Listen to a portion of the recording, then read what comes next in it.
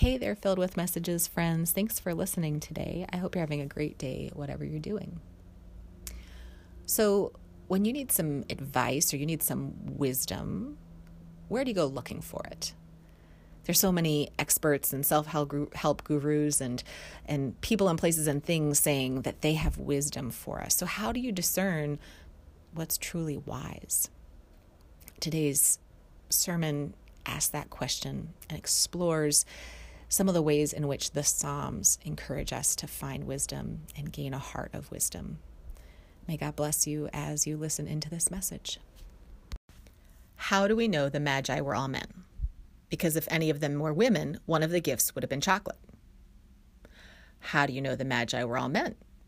Because if they had been women, they would have brought diapers, casseroles, and cleaned up the barn before they left. How do you know there was at least one female Magi?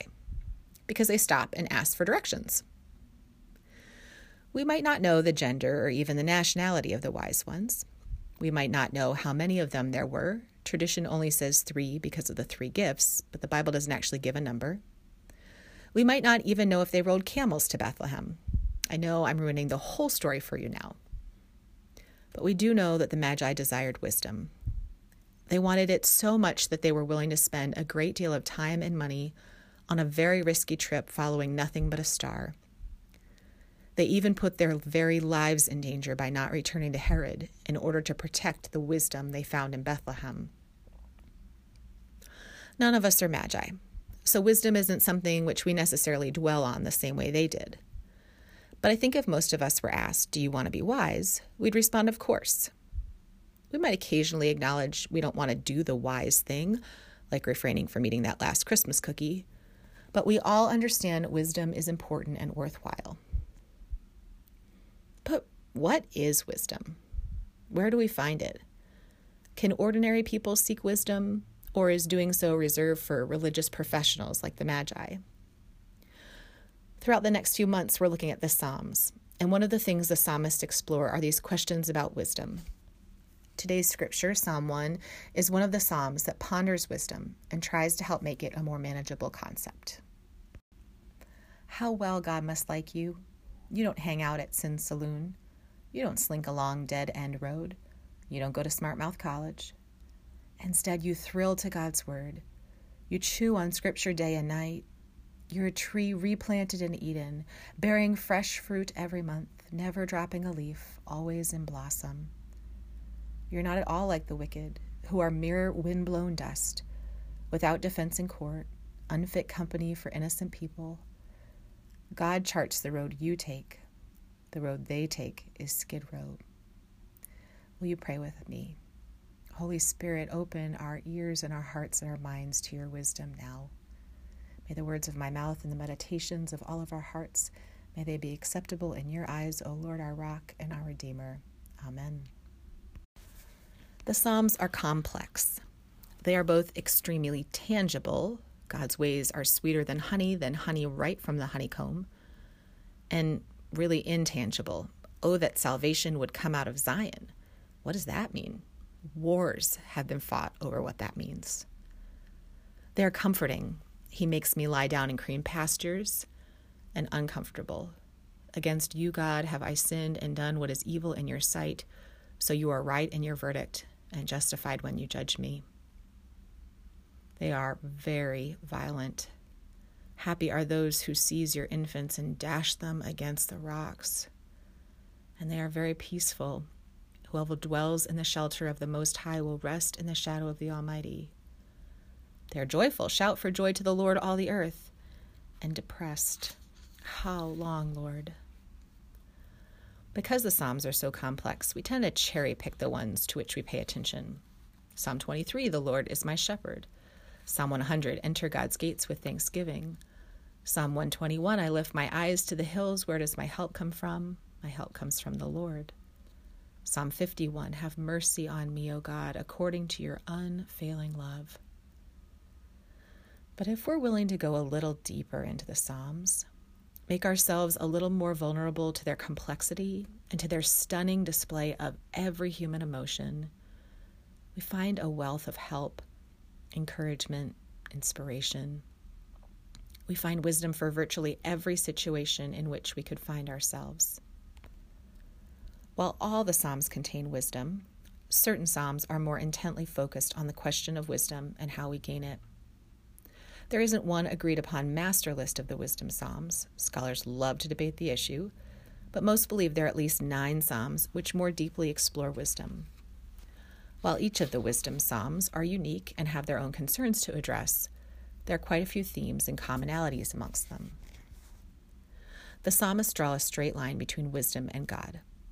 If we want to be wise, we need to seek God, to draw close to God. The best way to do this, the psalmists maintain, is by delighting in God's teachings, learning them inside and out, working to understand how God wants us to live. Several of the wisdom Psalms, for instance, today's scripture text, Psalm 1, talk about learning to follow the law. Blessed are those who delight in the law of the Lord and meditate on his law. The law can be taken in 2 different ways. The Hebrew word in these instances is Torah, which can mean the literal capital T Torah, i.e. the Pentateuch, the first 5 books of the Bible, Genesis, Exodus, Leviticus, Numbers, and Deuteronomy. But just as easily, it can simply mean teachings. So yes, we certainly need to meditate on and delight in God's word, not just Genesis through Deuteronomy, but all of Scripture.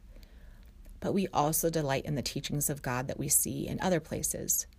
For instance, in nature. Psalm 19, which is traditionally classified as a wisdom psalm, speaks a lot about this. The heavens declare the glory of God. The skies proclaim the work of his hands. We also delight in the teachings of God that we learn about through children. Unless you have the faith of a child, you will not enter the kingdom of God, Jesus taught. God speaks to us and teaches us in so many ways. A wise one, the Psalms tell us, will seek God with all their heart in all the places God may be found. Running throughout the wisdom Psalms is also a sense that wisdom comes when we trust God. We all know that wisdom is different than book smarts or even street smarts, but it can be easy to conflate the two. We can be tempted into thinking that we will be wise if we read the book from the latest self-help guru or follow the right celebrity on Instagram or by doing what our grannies taught us. But wisdom, the psalmists tell us, comes from trusting that God will keep us safe. Wisdom, the psalmists assert, comes from running into God's loving arms when we are in danger and knowing that God will cover us with his feathers, and under his wings we will find refuge. His faithfulness will be our shield. Wisdom comes from being comforted by God's love. It certainly isn't easy to trust God every day. The psalmists wrestle with this issue. Often these poems are intentionally staking claim to the wisdom of trusting God when the authors are suffering at the hands of those who want to hurt them or are struggling with some sort of physical or emotional ailment. The psalmists don't ever pretend that life is all rainbows and lollipops and viral memes. The psalmists struggled with trusting God just as much as we do. But throughout their lives, they learn there is wisdom in trusting, especially when everything else tells us not to trust God. One of the ways the psalmists encourage us to trust God is by waiting patiently on him. Shall we all groan together? Waiting patiently on God has got to be one of the most frustrating parts of the Christian life. It is a real pain that God's timing is not our timing. In part, waiting patiently on God is so hard because it requires us to give up control. While some of us perhaps need more control than others, really our need for control fluctuates throughout life. When we're feeling good, safe, and secure, we need less control. We more easily give control to God, even those of us who like to be in control. When life seems to be spinning, when life seems to be full of chaos and confusion, all of us feel the need to be more in control. It's disconcerting when we feel like there's nothing we can do to keep ourselves or those we love or what we love safe. So we try to control our circumstances to cover up that feeling. When we think about giving up control, sometimes we start sounding fatalistic. Whatever happens will happen.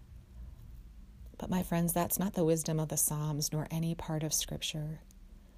May I encourage you to stop saying and thinking that. It doesn't help you feel better. It doesn't lessen your pain or the feeling of being out of control. Instead, follow the wisdoms of the psalm and rest in God while waiting patiently on Him. Rather than pushing against His timing, getting angry that God is not working at our speed or on our agenda, or just throwing our hands up in the air and saying whatever, we are wise when we nestle into God and rest in His peace as we wait. Psalm 37, be still before the Lord and wait patiently for Him. Do not fret when people succeed in their ways, when they carry out their wicked schemes. Trustfully resting in God allows us to be humble. It allows us to admit that we're not God. We can't see the entire picture. We don't hold the whole world in our hands. To be humble, we also have to admit we're not perfect, that we don't just do bad things occasionally, but that we have faults deep within us. We have to set aside any temptation to be arrogant, instead be willing to be meek, quiet, gentle, submissive. In humility, in honesty about our faults, and the vulnerability of meekness, we find wisdom. The author of Psalm 90 writes, teach us to number our days that we may gain a heart of wisdom. The author is trying to remind us that life is short. We aren't invincible. We will die. We aren't God or even demigods. Humbly remembering that we have a limited number of days and a limited scope of power and responsibility helps us to be wise. Lastly, the wisdom psalms teach us that wisdom comes when we do good, speak for justice, and act as peacemakers. Our ability to do these things is directly related in these wisdom psalms to how intently we'll delight in God's ways. As we immerse ourselves in Scripture, as we learn to hear God's voice speaking to us in creation, as we watch for God's hand at work in our lives and the lives of those around us, we learn that God is in the business of doing good, that God is in the business of bringing justice to those who are oppressed, that God is always on the lookout for ways to lead us to peace. Wisdom comes from following God, and so we are wise when we imitate God's ways. According to the psalmist, wisdom isn't hard to find. It doesn't require you to be a religious professional or a philosopher. It isn't expensive to procure, although it might be costly. If we want to be wise, we simply need to seek God, trust God, wait patiently on God, be humble and meek, imitate God. Even laid out like that, though, wisdom might feel unattainable. Perhaps if we break it down into more manageable pieces, it might not seem like such a daunting task. The Magi brought 3 gifts to Jesus. I don't know about you, but I don't have easy access to gold, frankincense, and myrrh. But I do have the ability to work on gaining a heart of wisdom, and I'm pretty sure Jesus would like that gift just as much as frankincense, or even Frankenstein. What if we spent a little time in the next week pondering the 5 ways the psalmist suggests we gain wisdom? What if we asked the Holy Spirit to help us pick just one of the 5 ways to focus on during the season of Epiphany, now through February 25th? Epiphany is the time when we celebrate light breaking into our darkness. Perhaps by gaining a heart of wisdom in one of these areas over the next few months, we can bring God's light not just to our own darkness, but even to the darkness of others. Thanks for listening today, my friends. I hope God's Holy Spirit blesses you with a desire to gain a heart of wisdom, and that as you seek her wisdom, that you will find it.